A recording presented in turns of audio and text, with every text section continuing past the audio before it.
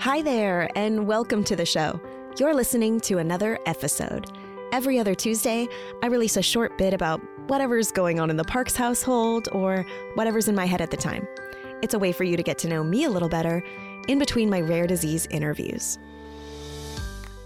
Presents. How in the world do you find presents when you have a rare disease kiddo? Well, that's actually for a different episode. Let's talk about presents for the parents, shall we?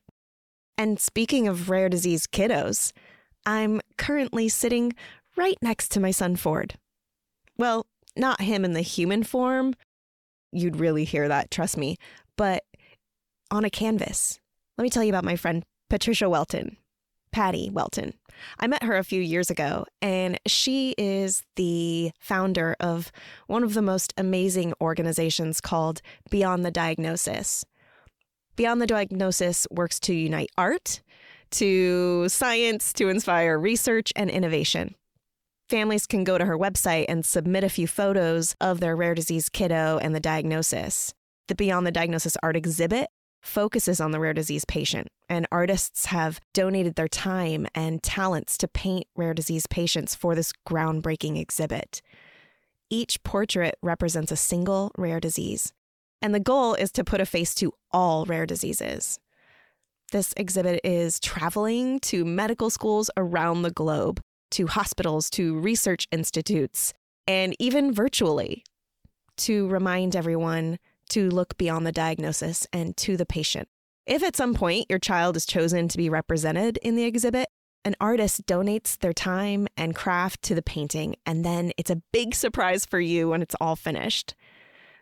Like I said, these paintings travel all over the world, and people get to see the faces of these gorgeous children and remember just that they're just children, not a disease on a paper or a gene on a report. But kids like Ford, with a mop of white curly hair and one wobbly eye. There's so much joy in these paintings, and they no doubt reach into the souls of onlookers and remind them what they're fighting for. I haven't had the chance to see Ford's portrait in person until now. Well, sort of.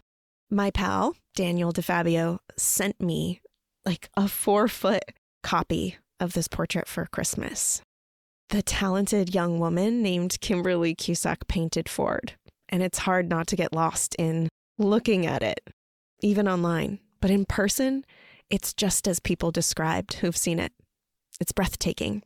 She got every little bit of him, including these lightning bolts that are in his ocean blue eyes.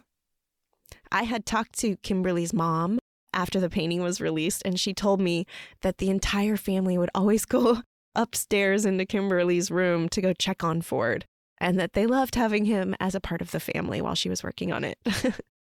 I thought about that story as I was looking at every stroke of paint on this beautiful portrait. It's one of the most special things I've ever owned. So thank you, Kimberly Cusack. Thank you, Patty Welton. And thank you, Daniel DeFabio and fam. You'll be seeing this background on all the Zoom calls moving forward in the new year. Be sure to check out beyondthediagnosis.org for your next event to host the exhibit or to submit your child's photo to hopefully be chosen to be a part of this gorgeous exhibit.